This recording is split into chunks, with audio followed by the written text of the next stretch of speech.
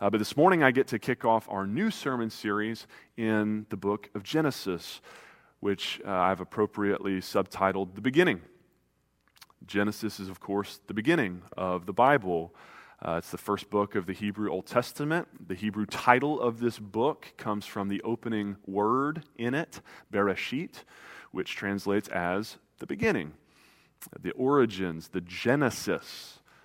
The authorship of the book of Genesis, along with the other four opening books of the Bible, Exodus, Leviticus, Numbers, and Deuteronomy, are traditionally ascribed to Moses, God's chosen prophet, who in the 15th century before Christ helped bring God's people out of slavery in Egypt before receiving God's revelation of the law and of the origins of the universe.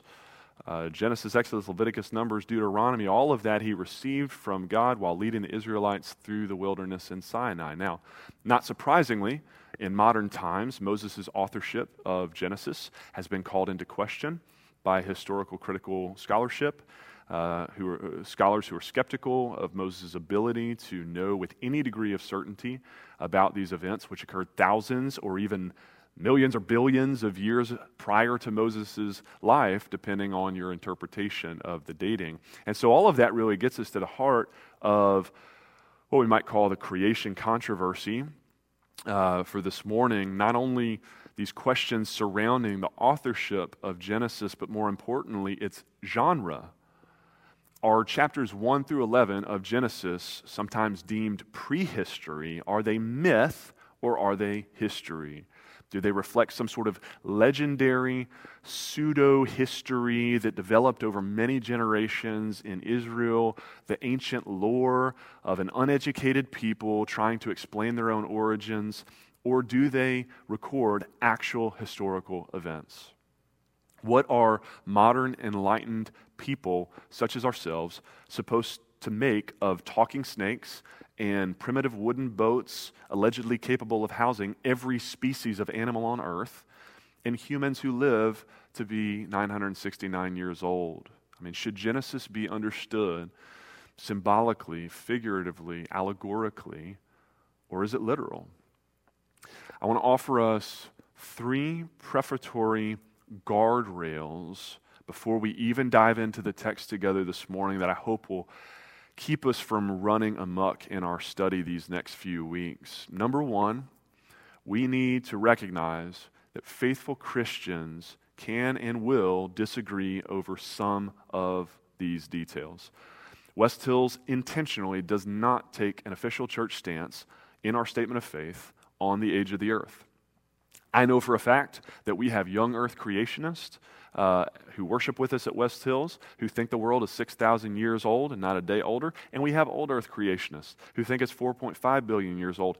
Heck, we may even have some theistic evolutionists going undercover here at West Hills. And while our answers to these kinds of questions are no doubt important, I want to make it clear that most of these issues, many of them at least, are not gospel issues. They are not of absolute core, central importance. If you think back and look back to the slide here again of my levels of importance chart, the age of the earth is a contested issue within Christian circles. Now, there are other related doctrines that are more central, like the fact that we are all descendants of a historical Adam and Eve, from whom we have inherited both the image of God and original sin. That's a gospel issue, okay? If this is like a game of theological Jenga, if you pull out that block, the historical Adam and Eve block, I'm not sure the Tower of Christianity can still stand. But we need to be careful when we're studying Genesis and the creation account in chapter 1 in particular, to acknowledge that many of these details are not so clear-cut and that different interpretations really are possible here. Number two, we need to be wary of overestimating the explanatory power of science for three reasons. Number one, science can explain how things happened, but not why they happened. Science can show us evidence that there was a Big Bang 13 billion years ago. What it can't do is explain who pulled the trigger or why. And so we need to recognize the limitations of science as a discipline. The second reason we need to be leery is that science changes every day. Science's explanation for the origins of the universe is very different today than it was 100 or even 10 or 20 years ago. It wasn't until 1929 that Edwin Hubble confirmed what the Bible has always affirmed, which is that the universe has not, in fact, existed forever as scientists previously postulated, but rather came into existence at a distinct time in the past. And so when it comes to some of these other theories that appear to be at odds with what we find in Scripture, God's inerrant word, we might do well to just cool our jets for a minute, quit fighting, and realize that we can just simply wait for science to catch up with the truth of the Bible. As God says in 1 Corinthians 1, I will destroy the wisdom of the wise. Has not God made foolish the wisdom of this world? Which brings us to our third and biggest reason to be skeptical of science, and that is that for most of the last 2,000 years, the leading scientists of the day conceived of their work as God's work. You think of Sir Isaac Newton, of Galileo. In fact, the birth of what we now know as modern science was actually sponsored by the church, because Psalm 19:1 reveals that the heavens declare the glory of God and the sky above proclaims his handiwork. And so we should expect to find God's fingerprints everywhere in creation, and we do, and discovering those prints is an act of worship. And it was for early scientists, and yet with the dawn of the Enlightenment in the 17th and early 18th centuries, the entire philosophical approach of science as a discipline began to shift, such that instead of assuming God's existence and setting out to prove how he works, science now demands that we start with the assumption that God doesn't exist, and that any possibility of supernatural divine agency and intervention is off the table, and we must not resort to such primitive and childish explanations as a cosmic creator for why things are the way they are. And so we Christians need to acknowledge that, and we need to be careful about how much we want to stretch our biblical worldview to accommodate for even the best theories of a discipline whose very starting point nowadays is the a priori assumption that there is no God. It is inherently at odds with our own worldview. Now, that said, my third prefatory guardrail before we dive in is that we also don't want to underestimate the value of the scientific evidence either, because creation really is God's handiwork. And so whether the atheist scientist realizes it or not, and by the way, I should say, not all scientists are atheists. I mean, we've got many sort of covert, secret agent Christian scientists right here at West Hills, as a matter of fact. But even the atheists don't realize that they're actually just discovering God's handiwork, his fingerprints. All truth is God's truth. It's not the Bible or science. It's the Bible and creation. God reveals himself to us in his word and in the world. Word and world. We call this special revelation, Scripture, and general revelation, nature. And it's because of this general revelation, nature, that the Apostle Paul can claim in Romans chapter 1, what can be known about God is plain to all, because God has shown it to them. For his invisible attributes, namely his eternal power and divine nature, have been clearly perceived ever since the creation of the world in the things that have been made, so that all are without excuse. And God's invisible attributes are a great segue, because before I spend any more time in my sermon expositing the nature of the relationship between the Bible and science, let me just tell you a few of the questions that I will not be answering in this morning's message. I will not answer for you whether or not Christians can believe in evolution, or should we believe in evolution. Where did light come from on day 2 if there was no stars yet? How did plants grow on day 3 before the sun was created? Why is the moon called a light on day 4 when we know that it actually just reflects light? Were these great sea creatures on day 5 actually the dinosaurs? These are all fascinating questions with even more fascinating answers depending on your interpretation of the science and of Scripture. But none of those are going to be the focus of today's sermon. I am planning to do a midweek podcast teaching on our Ask the Pastor podcast where I will address the question of whether Christians should believe in evolution, but not here in the sermon. Why? Because the aim of preaching is to explain and apply the Word of God for the people of God. And so, if I understood Genesis to be written as primarily a science textbook, as primarily a history textbook, then I would do a lot of academic teaching this morning. But I don't think that's actually the primary purpose of Genesis 1. I think that Genesis 1 serves primarily as a preface to an autobiography. And as such, its purpose is to introduce us to the main character and the protagonist of this story that is going to be unfolding over the next 66 books and the next 2,334 pages of Scripture. In short, Genesis 1 is all about God. That is your big picture takeaway this morning. Genesis 1 is about God. So, instead, I want to outline for you this morning 20, that's going to be 5 today and 15 more next Sunday, 20 attributes of God that we find in this opening chapter of Genesis alone, and then end by considering 3 quick application points for us. How do we apply a text like this one that in reality is intentionally focused not on us but on God? All right, so with that said, wherever you are, presumably sitting there at home or at your kitchen counter, on your couch, laying down in bed, let's restore some sense of normalcy this morning to our Sunday morning routine right now. And would you stand with me as you're able, out of respect for the reading of God's Word from Genesis chapter 1, verse 1 through Genesis chapter 2, actually, verse 3. We're going to spill over a little into chapter 2. This is the word of the Lord. In the beginning, God created the heavens and the earth was without form and void, and darkness was over the face of the deep, and the Spirit of God was hovering over the face of the waters. And God said, "Let there be light," and there was light. And God saw that the light was good. And God separated the light from the darkness. And God called the light day, and the darkness He called night. And there was evening, and there was morning, the first day.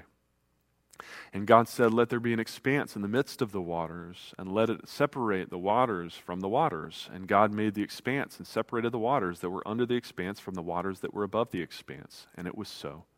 And God called the expanse heaven. And there was evening, and there was morning, the second day. And God said, "Let the waters under the heavens be gathered together into one place, and let the dry land appear." And it was so. And God called the dry land earth, and the waters that were gathered together He called seas. And God saw that it was good. And God said, "Let the earth sprout vegetation, plants yielding seed, and fruit trees bearing fruit, in which is their seed, each according to its own kind on the earth." And it was so. The earth brought forth vegetation, plants yielding seeds according to their own kinds, and trees bearing fruit, in which their seed, each according to its own kind. And God saw that it was good. And there was evening, and there was morning, the third day. And God said, "Let there be lights in the expanse of the heavens to separate the day from the night, and let them be for signs and for seasons and for days and for years. Let them be lights in the expanse of the heavens to give light upon the earth." And it was so. And God made the 2 great lights, the greater light to rule the day, and the lesser light to rule the night, and the stars. And God set them in the expanse of the heavens to give light on the earth, to rule over the day and over the night, and to separate the light from the darkness. And God saw that it was good. And there was evening, and there was morning, the fourth day. And God said, "Let the waters swarm with swarms of living creatures, and let birds fly above the earth across the expanse of the heavens." And so God created the great sea creatures and every living creature that moves, with which the waters swarm according to their kinds, every winged bird according to its kind. And God saw that it was good. And God blessed them, saying, "Be fruitful and multiply, and fill the waters and the seas, and let birds multiply on the earth." And there was evening, and there was morning, the fifth day. And God said, let the earth bring forth living creatures according to their kinds, livestock and creeping things, beasts of the earth according to their kinds. And it was so. And God made the beasts of the earth according to their kinds, and the livestock according to their kinds, and everything that creeps on the ground according to its kind. And God saw that it was good. And then God said, let us make man in our image, after our likeness, and let them have dominion over the fish of the sea, and over the birds of the heavens, and over the livestock, and over all the earth, and over every creeping thing that creeps on the earth. And so God created man in his own image. In the image of God he created him. Male and female he created them. And God blessed them. And God said to them, be fruitful and multiply and fill the earth and subdue it and have dominion over the fish of the sea and over the birds of the heavens and over every living thing that moves on the earth. And God said, behold, I have given you every plant yielding seed that is on the face of all the earth, and every tree with seed in its fruit. You shall have them for food, and to every beast of the earth, and to every bird of the heavens, and to everything that creeps on the earth, everything that has breath, I have given every green plant for food. And it was so. And God saw everything that he had made, and behold, it was very good. And there was evening, and there was morning, the sixth day. Thus the heavens and the earth were finished, and all the host of them. And on the seventh day God finished his work that he had done, and he rested on the seventh day from all his work that he had done. So God blessed the seventh day and made it holy, because on it God rested from all his work that he had done in creation. This is the word of the Lord. Thanks be to God. Let's pray. Father, thank you for your word. Thank you that it is inerrant, that it is without error, that it is trustworthy, that it is good. It is useful for teaching, rebuking, correcting, and training us in righteousness, that we may be made perfect, lacking in nothing. Father, we pray that now as we devote ourselves to the study of these truths from your word, you would do just that. You would further sanctify us. For your glory we pray, Father, and in your name, amen. You may be seated at home. So, number one, the first attribute of God that we find here in Genesis chapter 1, right in verse 1, is that God is preeminent. Preeminent. So kids, if you are still following along, I know I've probably used a lot of big words that mom and dad have maybe had to pause and hopefully define for you, but I'll take this one for them. To say that God is preeminent is to affirm that he is prominent or distinguished above and before all others, superior, surpassing. Okay, so we read, in the beginning, God. The Bible is not first and foremost a story about us, creation, human history. Your life, your tiny place in history, in this world, is not ultimately about you. It's all about God. All right? All of this is from him, and all of it is for him. 1 Corinthians 8:6. There is but one God, the Father, from whom are all things, and we exist for him. And one Lord, Jesus Christ, by whom are all things, and we exist through him. Colossians 1:16. For by him all things were created in heaven and on earth, visible and invisible. All things were created through him and for him. God is both the author and the aim of the entire universe. And he is undisputedly the aim of this entire first chapter of Genesis. God's name, Elohim, is used 35 times in these first 34 verses alone. This chapter is all about God. God is not only preeminent, he is also pre-existent. Right? In the beginning, God.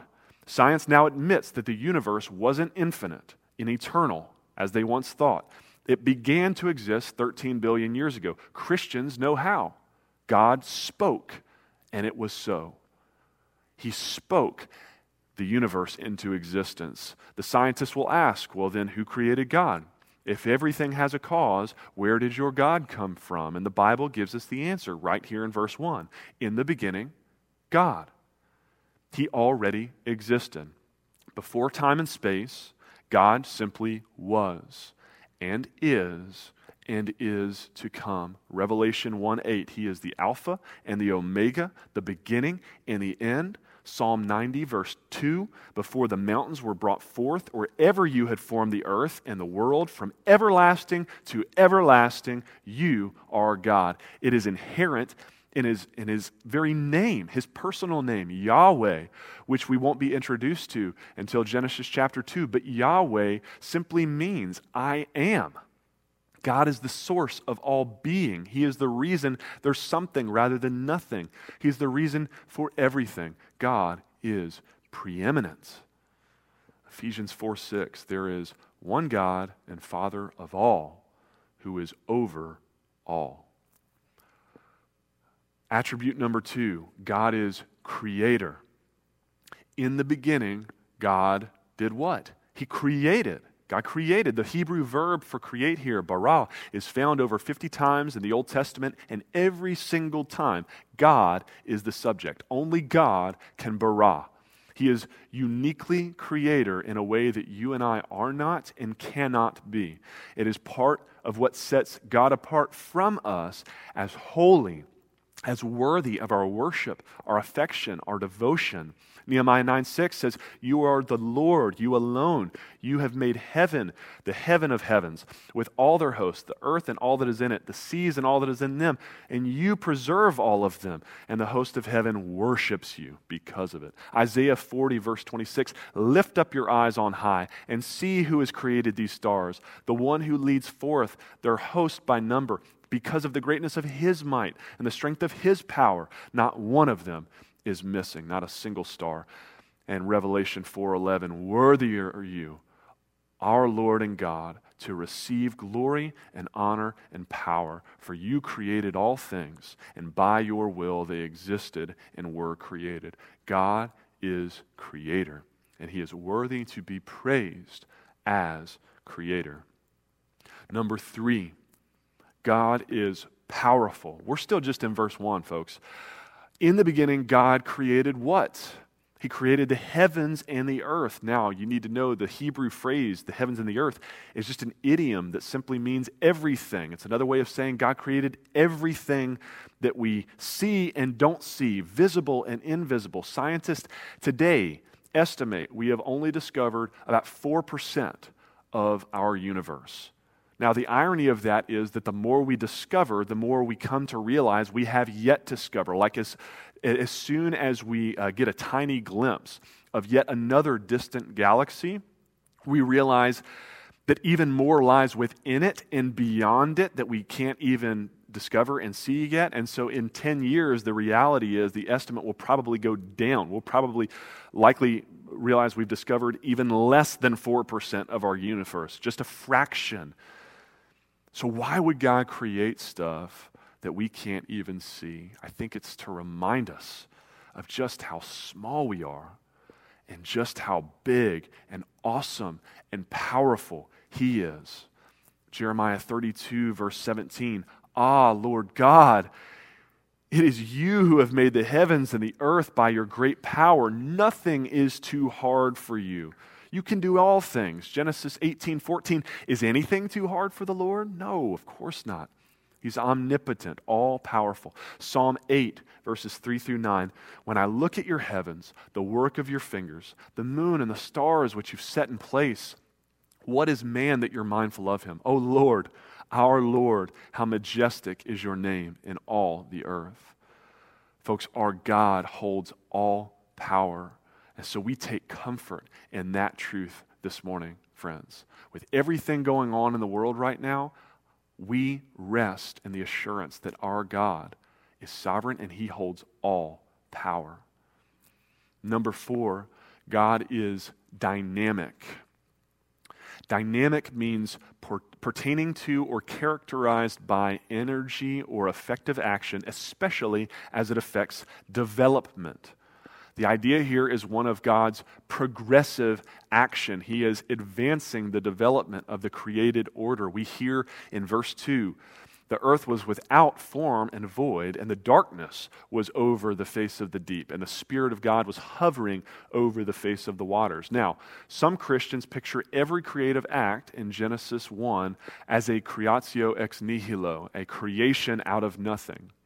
Yet, as commentator Alan Ross notes, Verse 2 here describes a chaos. There was a waste and void. Darkness was over the surface of the deep. The clauses in verse 2 here are apparently circumstantial to verse 3, telling the world's condition when God began to renovate it. It was a chaos of wasteness, emptiness, and darkness. Such conditions, Ross says, would not have resulted from God's creative work. Rather, in the Bible, they are symptomatic of sin. And so Ross explains we must read a gap between the first two verses, verse 1 and verse 2 here of Genesis 1, allowing for the fall of Satan. We know of Satan's fall from Isaiah chapter 14 and other passages, and the entrance of sin into the world even before Adam and Eve had their fall. This is the pre-fall fall, the fall of Lucifer from heaven, one of God's angels. And that fall introduced sin and caused chaos into the world. And so, understood rightly, verse 1 now serves as an introduction, an abstract of sorts, to orient us to the rest of chapter 1. Moses employs this same narrative structure with his genealogies and later chapters in Genesis. Terence Fredheim provides additional evidence for this interpretation, that God is not just creating, but actually developing his creation over time by pointing us ahead to God's command in verse 28 that man subdue the earth. Fredheim notes this implies that good does not mean perfect or static or in no need of development. God can deem creation good even while it's still a work in progress. Consider again, verse 31, when God for the first time calls creation very good. That suggests development, right? It was good, now it's very good. He's developing creation. Now, I know some Christians get real antsy about any possible whiff of evolution in God's design of creation because it implies that God didn't create everything perfect in the first place. It raises an interesting theological question for us, actually. Which is better? A God so perfect, he won't even allow for any darkness, any chaos, any sin. He only oversees and orchestrates perfection. Or a God so redemptive that he can and does allow for evil and brokenness in order to prove his ultimate power over it by bringing forth light from darkness, beauty from ashes, wholeness from brokenness, good from evil, redemption from even the worst that we see all around us in the world, even our worst. A God who can take even my worst sin and transform it and use even that to accomplish his own higher, better purposes. Biblically speaking, there's no use even debating which of those two gods is better because Scripture is very clear about which God exists. And it's the picture that we get here in Genesis 1. God is redemptive. And praise God that he is, because otherwise he never would have created free, willing creatures capable of sin like you and I in the first place. And finally, for this morning, our last attribute of God, number 5, is that God is involved. He's involved. We read in verse 2, the Spirit of God was hovering over the face of the waters. God is intimately involved, and God is going to get even more actively involved in chapter 2, where we'll get the details on how God created man specifically. The Lord God formed the man out of the dust from the ground and breathed into his nostrils the breath of life. See, the Bible leaves no room for the God of deism, some utterly transcendent God who was curious enough to create the universe as some sort of divine experiment, but then who quickly lost interest and certainly cannot be bothered by any of our concerns today. No, the God of the Bible is active. He's caring. He is intimately involved with every detail of his creation. He lovingly engages with us. He cared enough to not only be actively involved in creation in the beginning, but he was also personally involved in his work of salvation 2,000 years ago. God got so involved that he took on human flesh himself as the person of Jesus to die as an atoning sacrifice in your place and my place in his death on the cross for the sins of fallen man. And as if that weren't enough, God is still presently involved through his enduring work of the Holy Spirit, convicting us of our sin and our need for a Savior, opening our eyes to see the truth about ourselves and the truth about Jesus, and then actually calling us, drawing us to himself, and performing that supernatural spiritual act of rebirth. In all of those ways, at every turn, God is and must be involved. Friends, our God cares. He gets involved because he cares. He cares enough to number the hairs on your head, Luke 12:7. He cares enough to feed the birds, Matthew 6.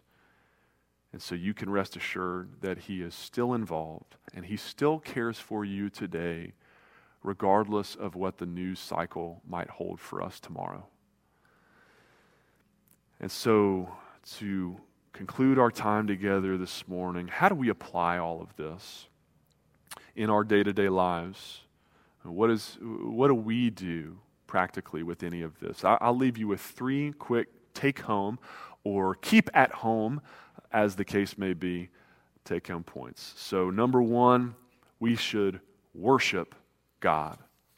We worship God. Many of you will be familiar with the ACTS model of prayer, ACTS, and it would be really easy right now to let our prayer lives be dominated by supplication, asking God for things. God, cure COVID-19. And yes, by all means, we ought to be praying that prayer as believers, but let me just remind you this morning not to ignore adoration. The A, adoration, spending time simply worshiping God for who he is in prayer, for his preeminence, for his creation, his creative power, for his power, for being actively, dynamically involved, for his caring about us. Praise God for all of his divine perfections. Number 2, we ought to let our worship of him cause us to become more aware of our own sin. The more that we behold God for all that he is in his word, the more we ought to become acutely aware of and convicted of just how short we fall. I am not preeminent. God is Alpha and Omega. Will Duvall is very finite.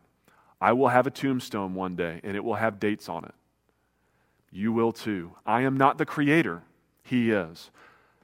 You want to talk about power? If we've learned anything these past few weeks, it should be just how little power and how little control we actually have in this world. And yet God has ultimate power. All power. He is dynamic, he's involved, he's caring in all these ways that I should be, but I fail to be. And so my worship of him for who he is leads me to conviction of sin about my own brokenness. And yet, thirdly, and finally, our awareness of our own sin ought to then drive us to appreciate even more deeply Christ's sacrifice for us. The bigger the gap gets between a holy, almighty, perfect, powerful, awesome Creator God and a tiny, pitiful, pathetic, sinful, broken, needy me, the bigger my need for a Savior becomes to fill in that gap for me. And so praise God that he has provided just such a Savior in the person and the work of Jesus Christ. And praise God that his cross is sufficient to bridge the gap for you and even for me. Amen. Let's pray. Father, we thank you for these truths of your word. We thank you that you are preeminent. We worship a God who is worthy of all praise, that you are creator. You're worthy because you are the reason any of this exists in the first place. It exists by you and for you, from you, to you, through you. And so, God, we worship you as preeminent, as creator, as powerful, as dynamic, as involved and caring. God, in all these ways this morning, we want to just take time to worship you. And Father, even as we worship you for who you are, we do become more aware of who we are and how not preeminent, how not powerful and caring enough about this world that you care about so much we are. We realize our fallenness, our brokenness. And so, Father, we pray prayers not only of adoration but of confession this morning. God, we need you. We are broken. We need you to come and be active and caring and dynamic in every aspect of our lives. God, we pray not only prayers of adoration and confession, but prayers of thanksgiving as well, because we pray knowing with full assurance that our prayers have already been heard and already been answered in the person of Jesus Christ. God, we thank you for such an all-sufficient sacrifice for our sins, for our fallen shortness of your glory and your majesty. God, thank you for Jesus. So God, if there's anyone here, even online, listening virtually this morning, maybe they're even tuning in to West Hills, they don't know anything about us as a church, doesn't matter. All they need to know is about you. They can pick up the same Bible we read and read it for themselves, your inerrant word. God, if there's anyone listening, watching in today who does not yet know you, not only as creator, not only as all-powerful sustainer, not only as all-caring, loving sustainer, but as Savior.